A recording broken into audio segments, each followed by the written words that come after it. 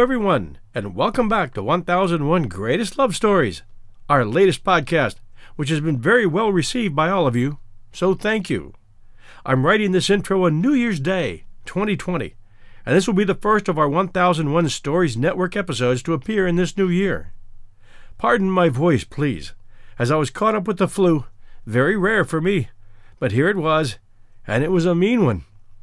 To add to that, my left foot became too painful to stand on yesterday, and I'll have to wait until tomorrow or later to see a doctor. So here I am, headphones on, typing this intro with a smile and wishing all of you a Happy New Year. We're going to take you to London today. As you know, we've been looking for female guest hosts who wanted to try some reads, and we were contacted recently by Australian Erica Tippett, who volunteered to give us a good Louisa May Alcott read. And she has done so beautifully here. Erica is and will be a great addition to this show, and she's a natural talent, so keep a lookout for future contributions from her. Louisa May Alcott was one of the most prolific and talented female American writers, and many of you know of her through her work, Little Women. I have never been in London, but I've long heard just how thick that fog can get, and there is probably no better short story in existence that describes that than this one, Lost in a London Fog, which Alcott wrote in 1874. It was first published in the Youth's Companion and later in the Christian Register. The story involves two cheeky young American sisters who have just arrived in London and decide to challenge the propriety of the times by taking a hansom cab, which is a horse-drawn carriage with a driver up top, to their boarding house destination in London, without a man to accompany them. But the fog soon closes in solidly around them, and after long pointless riding through uncharted streets, they become convinced that their driver is lost or has fallen asleep. And now, Erica Tippett and Louisa May Alcott's Lost in a London Fog. Hi, I'm Erica Tippett, an aspiring writer and avid story lover from Melbourne, Australia. I'd like to say a big thank you to 1001 Stories Network for giving me the opportunity to guest host on the 1001 Greatest Love Stories podcast. I'm thrilled to bring you this classic story from Louisa May Alcott called Lost in a London Fog. We had been to tea with some friends in Shaftesbury Terrace and were so busy with our gossip that the evening slipped away unperceived till the clock struck 10:30. We were two lone ladies and had meant to leave early, as we were strangers in London and had some way to drive, so our dismay on discovering the lateness of the hour may be imagined. We had not engaged a carriage to come for us, knowing that a cab stand was nearby, and that a cab would be much cheaper than the snug broughams ladies usually secure for evening use. Out flew the little maid to get us a cab, and we hurried on our wraps, eager to be gone. But we waited and waited, for Mary Ann did not come, and we were beginning to think something had happened to her, when she came hurrying back to say that all the cabs were gone from the neighbouring stand, and she had to run to another, where, after some delay, she had secured a hansom. Now it is not considered quite the thing for ladies to go about in hansom cabs without a gentleman to accompany them, especially in the evening.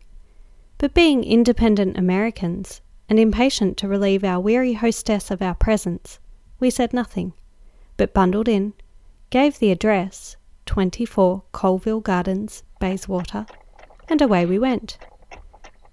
A dense fog had come on, and nothing was visible but a short bit of muddy street, and lamps looming dimly through the mist. Our driver was as husky as if it had got into his throat, and the big, white horse looked absolutely ghostly as he went off at the breakneck pace which seems as natural to the London cab horse as mud is to London streets. "Isn't it fun to go rattling round in this all-out-of-doors style through a real London fog?" said my sister, who was now enjoying her first visit to this surprising city. "That remains to be seen. For my part, I'd give a good deal to be shut up, dry and decent, in a four-wheeler. This is so very rowdy," I returned, feeling much secret anxiety as to the propriety of our proceeding. "You are sure you gave the man the right direction?" I asked, after we had driven through what seemed a wilderness of crescents, terraces, gardens, and squares. "Of course I did," and he answered, "All right, Mum." "Shall I ask him if it is all right?" said Em, who dearly liked to poke up the little door in the roof, which was our only means of communication with the burly, breezy cherub who sat up aloft to endanger the life of his fare. "You may, for we have ridden long enough to go to St. Paul's." Up went the little door, and Em asked blandly, "Are you sure you're going right, driver?" "No, Mum, I ain't," was the cheering response breathed through the trapdoor, as Em called it, in a hoarse whisper. "I told you where to go, and it's time we were there." "I'm new come to London, Mum, and ain't used to these parts yet," began the man. "Good gracious, so are we, and I'm sure I can't tell you anything more than the name and number I have already given. You'd better ask the first policeman we meet," cried I, with the foreboding fear heavier than before. "All right, Mum." Down went the little door, and off rattled the cab. My irrepressible sister burst out laughing at the absurdity of our position. "Don't laugh, Em, for mercy's sake. It's no joke to be wandering about this great city at 11 o'clock at night in a thick fog with a tipsy driver," I croaked with a warning pinch. "He isn't tipsy, only stupid, as we are, not to have engaged a carriage to come for us." "He is tipsy. I smelt gin in his breath, and he is half asleep up there, I've no doubt, for we have passed one, if not two policemen, I'm sure." "Nonsense! You wouldn't know your own father in this mist. Let Jarvie alone, and he will bring us safely home." "We shall see," I answered grimly, as a splash of mud lit upon my nose, and the cab gave a perilous lurch in cutting round a sharp corner. Did anyone ever find a policeman when he was wanted? I never did, though they are as thick as blackberries when they are not needed. On and on we went, but not a felt helmet appeared, and never did escaping fugitive look more eagerly for the North Star than I did for a gleaming badge on a blue coat. "There's the station! I shall stop and ask, for I'm not going slamming and splashing about any longer. Hi there, driver!" And I poked up the door with a vigour that would have startled the soundest sleeper. "Oi, oi, Mum," came the wheezy whisper, more wheezy than ever. "Stop at this station house and hail someone. We must get home, and you must ask the way." "All right, Mum," came back the hollow mockery conveyed in those exasperating words. We did stop, and a star did appear when I, with all the dignity I could muster, stated the case and asked for aid. Policeman X gave it civilly, but I greatly fear he did not believe that the muddy-faced woman with a croaky voice and the blonde damsel with curls, long earrings, and light gloves were really respectable members of the glorious American Republic. I felt this, and I could not blame him, so, thanking him with a bow which would have done credit to the noblest of my Hancock and Quincy ancestors, we went on again. We'll return to Lost in a London Fog right after this message from our sponsors. Hi, everyone. The holiday season is upon us, and I'll be glued to the telly for BritBox on many a night. I've already shared with you the fact that I keep up with Father Brown and Poirot at BritBox. I also check out their new stuff, like the new series Archie, which tells the story of Archie Leach, otherwise known to millions of filmgoers as Cary Grant. This story comes from his daughter Jennifer Grant and ex-wife Diane Cannon. It's a series. The performance of Jason Isaacs, who plays Cary Grant, is top-notch. I highly recommend it. You can only find it on my favorite TV, BritBox. Sign up to BritBox today to stream Archie and other fan favorites today from any device. I have a special limited-time offer for my U.S. and Canadian listeners. Get 50% off your first month when you sign up for a monthly plan, but only if you go to BritBox.com and use my promo code 1001stories at checkout. Don't wait. Get 50% off your first month. Just use promo code 1001stories at BritBox.com. Try it. You'll like it. Hey, it's Kaylee Cuoco for Priceline. Ready to go to your happy place for a happy price? Well, why didn't you say so? Just download the Priceline app right now and save up to 60% on hotels. So whether it's Cousin Kevin's Kazoo Concert in Kansas City, go Kevin, or Becky's Bachelorette Bash in Bermuda, you never have to miss a trip ever again. So download the Priceline app today. Your savings are waiting. Go to your happy place for a happy price. Go to your happy price, Priceline. And now, back to Lost in a London Fog, and our guest host, Erica Tippett. Alas, alas, it was all go on and no stop, for although our driver had responded briskly, "Aye, aye, sir," to the policeman's inquiry, "You know your way now, don't you?" he evidently did not know it, and the white horse went steadily up and down the long, wet streets like a phantom steed in a horrid dream. Things really were becoming serious. Midnight was approaching. I had not the remotest idea where we were, and the passers-by became more and more infrequent. Lights vanished from windows, few cabs were seen, and the world was evidently going to bed.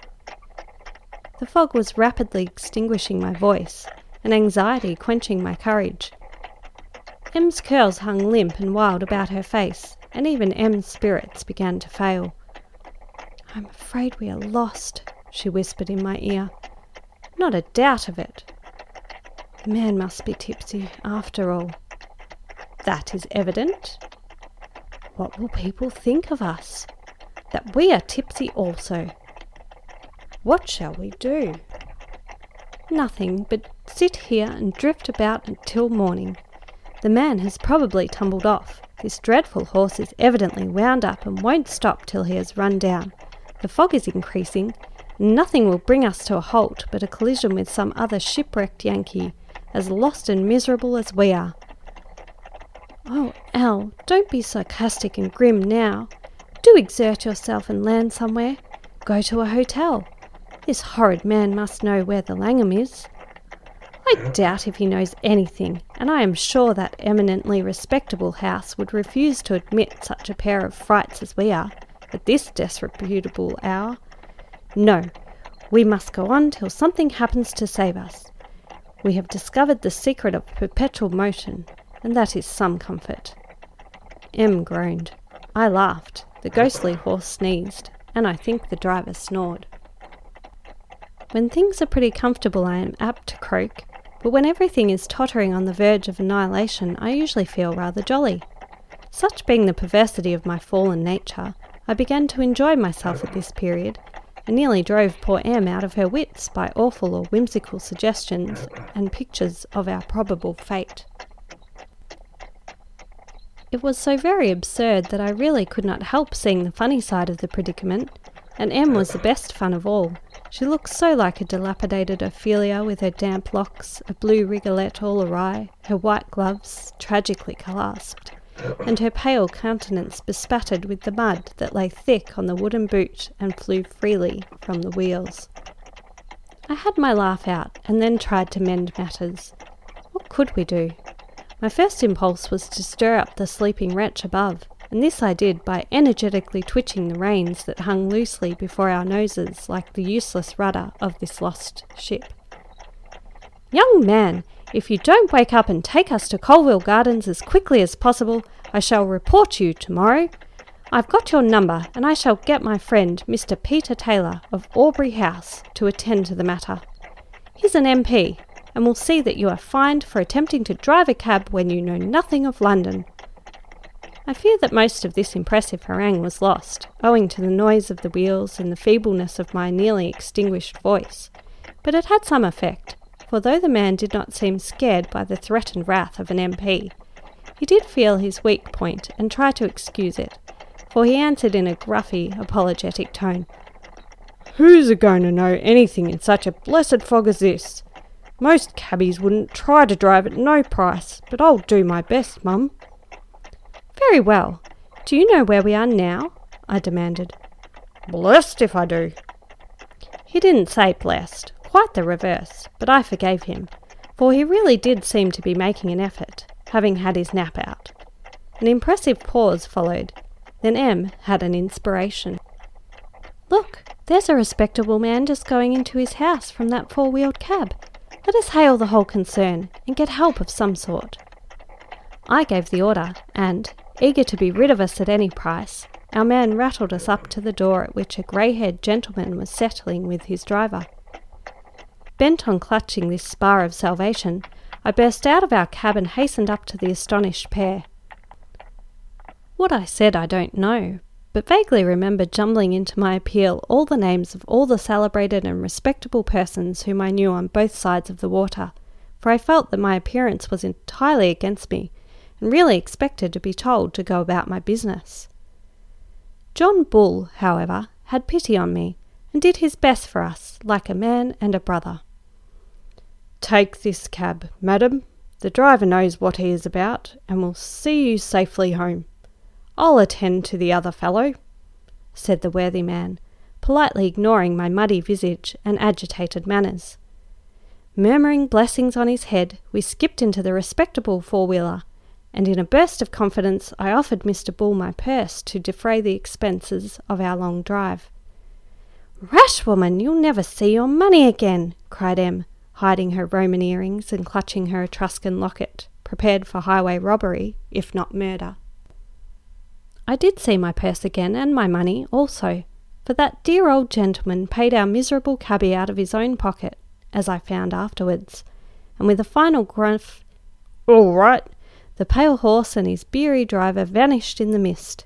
It is, and always will be, my firm belief that it was a phantom cab, and that it is still revolving ceaselessly about London streets, appearing and disappearing through the fog, to be hailed now and then by some fated passenger, who is whisked to and fro, bewildered and forlorn, till rescued, when ghostly steed and phantom cab vanish darkly.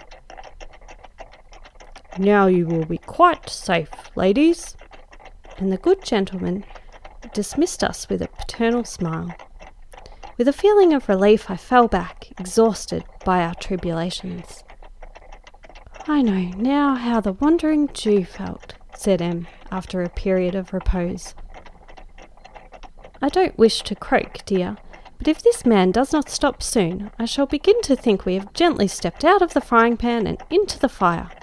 Unless we were several miles out of our way, we ought to arrive somewhere," I responded, flattening my nose against the pane, though I literally could not see 1 inch before that classical feature.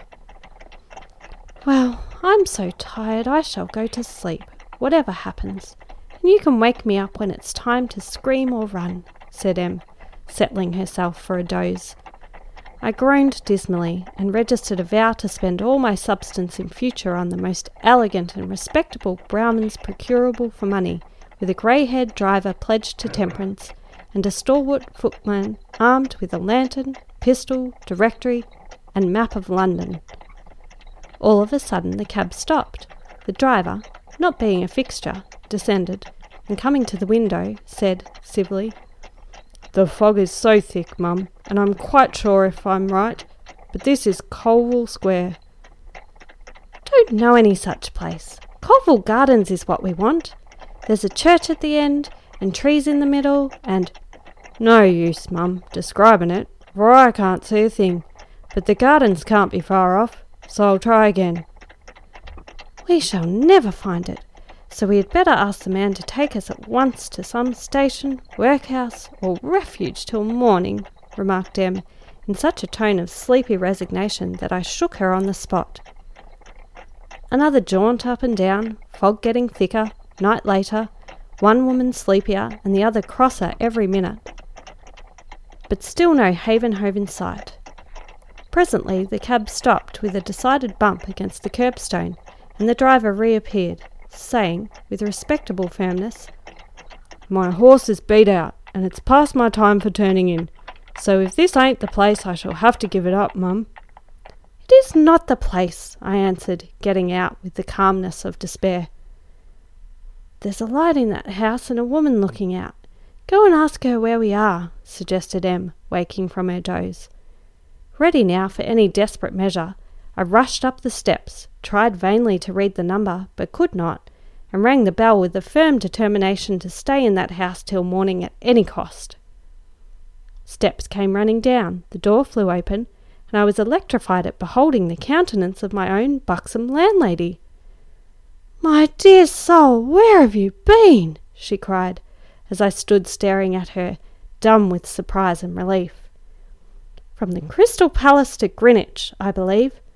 Come in, Em, and ask the man what the fare is," I answered, dropping into a hall chair and feeling as I imagined Robinson Crusoe did when he got home. Of course that civil cabby cheated at me abominably.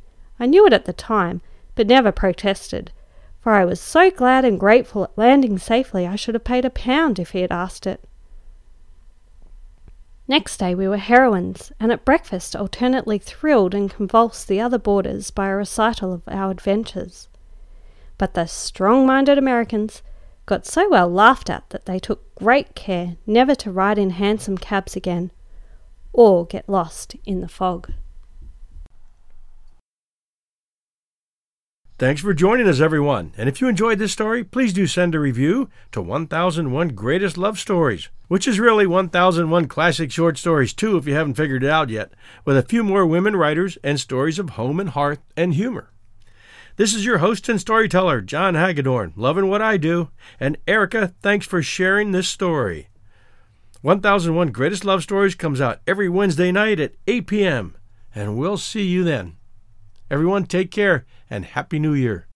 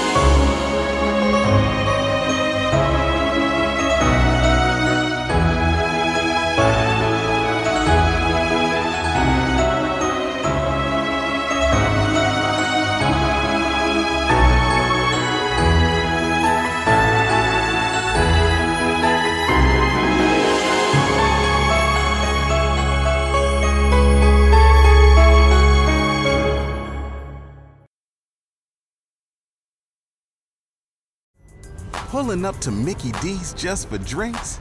Oh yeah, that's me. Nothing extra, just perfection and a straw. Coming in hot for the coldest cups on the block. Because there are drinks. Then there are drinks from McDonald's. Mix things up with any size lemonade or sweet tea for $1.49. Perfect with our classic fries. Price and participation may vary. Cannot be combined with any other offer. Ba-da-ba-ba-ba.